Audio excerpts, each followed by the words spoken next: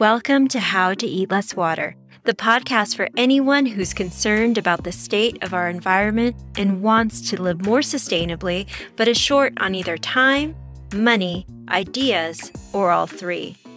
I'm your host, Florencia Ramirez, author of the award-winning book Eat Less Water and a kitchen activist.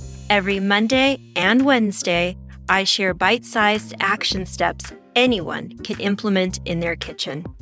Why the kitchen? The average person eats between 500 to 1,300 gallons of virtual water every day. Our food is the best place to turn our hope for a better environment into action. Want to receive 10 tips to eat less water for your summer parties? Go to eatlesswater.com to download the free list. Now, let's dig in and grow well-being together. Welcome to the How to Eat Less Water podcast. I'm your host, Florencia Ramirez.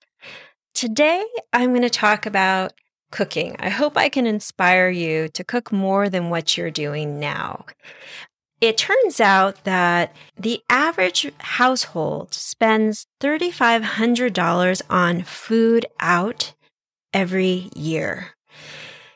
Carry out and delivery orders have steadily increased because it's so easy now to use the online delivery service like DoorDash. In fact, 36 million people used a DoorDash type service last year, and that is expected to just grow. But why does it matter? Why is it one of the action tips to eat less water and grow well-being connected to how much we cook at home? When we go out to eat, we are essentially handing over all control over how those ingredients are sourced, how they're cooked to another kitchen. And if we're going to farm-to-table restaurants that are intentional around their sustainability practices, are purchasing, for example, organic foods, who are sourcing from small scale. There's a place in Ojai, which is close to me, and they have a farm. It's called The Farmer and the Cook. So there's a farmer who cultivates the organic produce that then is brought into the restaurant. But that is unfortunately not the norm, at least not yet. At least not until we start asking for more establishments like that.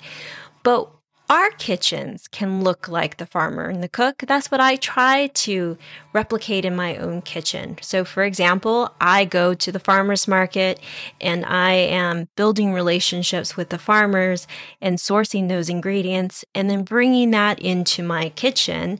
And then from there, I'm making my own food and I can then control the stories that my food tells because I want my food to tell stories of well-being, stories of saving water and building soil and minimizing pollution overall. The only way to do that is by cooking more at home. And we also tend to not waste as much of the food when you do cook it at home. Well, that depends, right? We are also wasting food at home. So if you're cooking more at home and then you're pairing that with these action tips that I've been delivering every week around how we can minimize the waste in our refrigerators and in our pantries. And the two of those things combined will make huge differences in our water systems and in our environment when what I'm doing is merged with what you're doing in your kitchen. There's so much power in the kitchen with our food to solve these really big issues because it's something that we have to do every day, several times a day, is to eat and to drink. That is why I really focus so much of my attention when I want to be an activist, a positive force for change on this planet, is by really connecting to my food and the source of my food and the story that my food tells. And we give that up when we have, say, a DoorDash deliver something to our doors with the food delivered to our doorstep, wrapped in plastic bags, packed in styrofoam or plastic, which is also part of a growing problem here in the United States and around the world. I mean, one of the statistics that I just keep playing over and over in my head after my interview with Kathy King around our single-use plastic is that we ingest a credit card's worth of plastic every week. That's what they're finding, because plastic can break down so small to the point that it's airborne. So we're ingesting it with our food, the way our food is packaged, and also we're breathing it in. For me, when I'm cooking at home, I am controlling the source of my ingredients in terms of the types of agriculture that I'm partnering with, ones that are building well-being on the planet. And I'm also controlling how much packaging those ingredients come in. So recently I went to the farmer's market and I was playing this game around, can I get out of the farmer's market without using any plastic? And I was able to do that because I had my bags. I took the time to think about, okay, what are the things I need to bring? I need to bring containers, jars, reusable produce bags, those kind of mesh cotton type, and my basket and my larger canvas bag. And I was so proud of myself because I did win that game. I got out of the farmer's market without using one single piece of plastic. But those are things that I can do because I'm curating what's going on in my one home kitchen that's feeding 4 other people for the most part. And that becomes more difficult the larger a kitchen becomes, right? A larger, meaning a restaurant. And interestingly enough, the smaller businesses, the ones that can be more intentional, are in decline. It is the large corporate-owned chain food restaurants that are doing well right now. Those are the places that people are finding themselves at. And if that's the case, those corporate businesses are also looking at ways they can make more profit, which oftentimes leads to ingredients that are cheaper, not necessarily higher quality, but are not organic. When we cook more, that's what we're participating in. We're participating in the solution. We're participating in growing well-being for ourselves and for the planet. So what are the reasons why people don't cook at home? I came across a survey about how many people eat out instead of cooking that found 56% of the people surveyed are eating out 2 to 3 times a week. In addition, 10% of those respondents reported dining out 4 to 6 times a week, and 6% said that they do it every day. And why is it that people eat out? Because it definitely costs a lot more money. 5 times, actually. Ordering takeout is 5 times more expensive than preparing a meal at home. The stories, I guess you could say, we've told ourselves of why it's hard or difficult to cook at home are 2 main reasons. One is we're too busy and we don't have the time. After working all day and coming home, that's the last thing people want to do is figure out what to make for dinner. And so it becomes easier just to pick up your phone and get onto some kind of DoorDash type app and have food delivered to your house. The second thing is people feel like they don't know how to cook. Let me address the first block, time. That we're busy. That to me indicates that you're not meal planning, because I get it. I have been right there with you to feeling this dread when it starts to approach dinner time of what to make myself or my family to eat. That begins to evaporate when you meal plan and have a shopping list, because that's another deterrent is people will say, I do want to make something, but then I go to look for the ingredients and I don't have the ingredients. So then that means I have to go to the grocery store, and that is tiring, because it is tiring after a full 8-9 hours of working, or picking up kids after school and doing all the activities that kids do. So for me, where I have everything written out on a chalkboard in the back of my pantry, Sunday through Saturday, and when it's time to make dinner, I leave my home office, I look to see what's on the menu for that night, and then I execute. And I just go into automatic because I have all the ingredients that I need. So that's just spending some time on the front end that makes your life so much better all week long. And you spend less money, it's better for the environment, and it's better for your own health.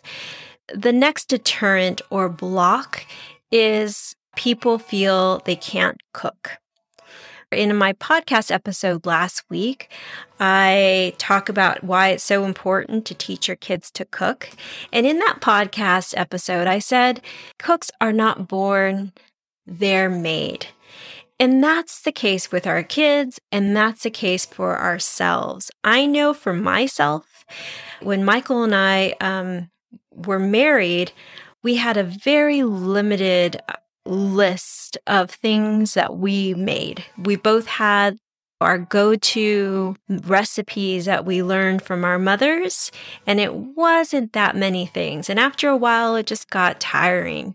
And then we started to explore recipe books, and some of our friends were really good cooks. And so we started to observe what they did as well. And so through time, we became better at cooking. It's something that's been nurtured through time, but it's so easy to cook if you can follow a recipe. My kids have made so many different things, so many wonderful things, because they follow a recipe.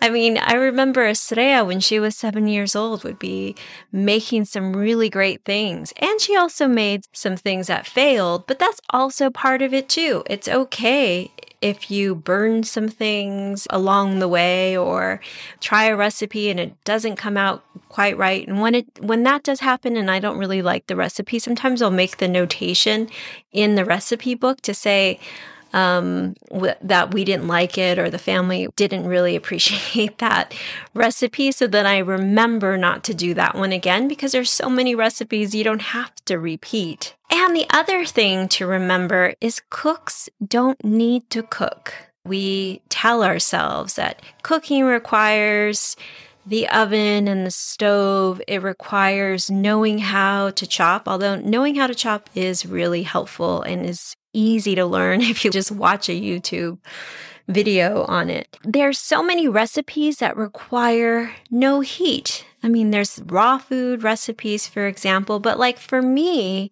in the morning, oftentimes I don't turn anything on for breakfast. A meal could be an apple with some almond butter.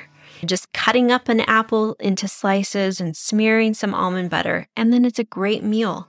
Or this morning, I had a bowl of coconut milk yogurt with cubed nectarine that I got from the farmer's market, sprinkled with some walnuts that I also got from the farmer's market, and some granola. And no cooking involved. It was delicious and satisfying. And it told good stories. I had control over all of those ingredients. I had curated it. I had selected it because I knew that they were in alignment with my values. They were in alignment with my desire to help the environment through my food. Those are really easy ways to unblock those blocks that we have of these stories that we tell ourselves. That are they true? Action tips. One would be, if you're not doing a meal plan already, start this week. Sit down with those recipe books. Start to come up with what your meals are all week long, knowing what your schedule is, and writing the shopping list. And then the next action tip is to gather your recipes. Write them down, like in your notes app, in your phone, or on paper, or create a notebook. But start to write down those recipes, the ones that you know that are tried and true. When you try a recipe, and you could mark what page you found it and in what cookbook or what website, so that you start to create this collection of go-to recipes without having to think so much about it. And you could also maybe even star the ones that require no cooking. Like don't leave out those really simple ones like the apple with almond butter.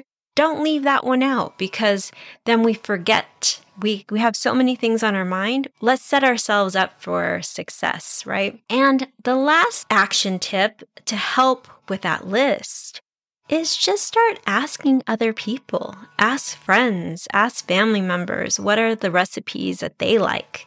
What are their go-to recipes? What are those recipes that are so simple that require no cooking? Because you want a lot of those on your list too. And another useful way to gather that information is just to post the question on social media. People love to share those types of things. So just ask. It's a great forum for cross-pollination, right? I challenge you to minimize the number of times that you order out this coming week. Just start wherever you are. If you are one of those eaters that I mentioned earlier who are going out to eat 6 times, 4 times a week, maybe you can cut that in half and it's only 2 times a week or 3 times a week. And if you're someone who goes out to eat like once a week, maybe every other week you go out to eat. And also for all of us, challenging ourselves to find another farm-to-table restaurant, one like the Farmer and the Cook that I mentioned. They're out there and they need our support if they're going to flourish and grow. And for others to see that there's a demand for that type of establishment. We need to support our small-scale farms and our small-scale businesses and restaurants. So thank you for joining me here. I'm here every Monday and Wednesday. Together we will change the world. Be well.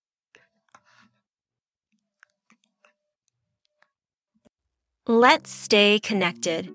Sign up for my newsletter and receive more tips in your inbox weekly and 15% off your first purchase at the Eat Less Water shop. You can also find me on your favorite social media space at Eat Less Water. Please remember to hit subscribe and leave a review, even if it's only the star rating, because every one of them will increase the chances of other like-minded folks to find us. Thank you for joining me on this journey to eat less water. Together, we will write the story of well-being for this planet we have the privilege to call home. Meet you back here every Monday and Wednesday. There is power in the collective.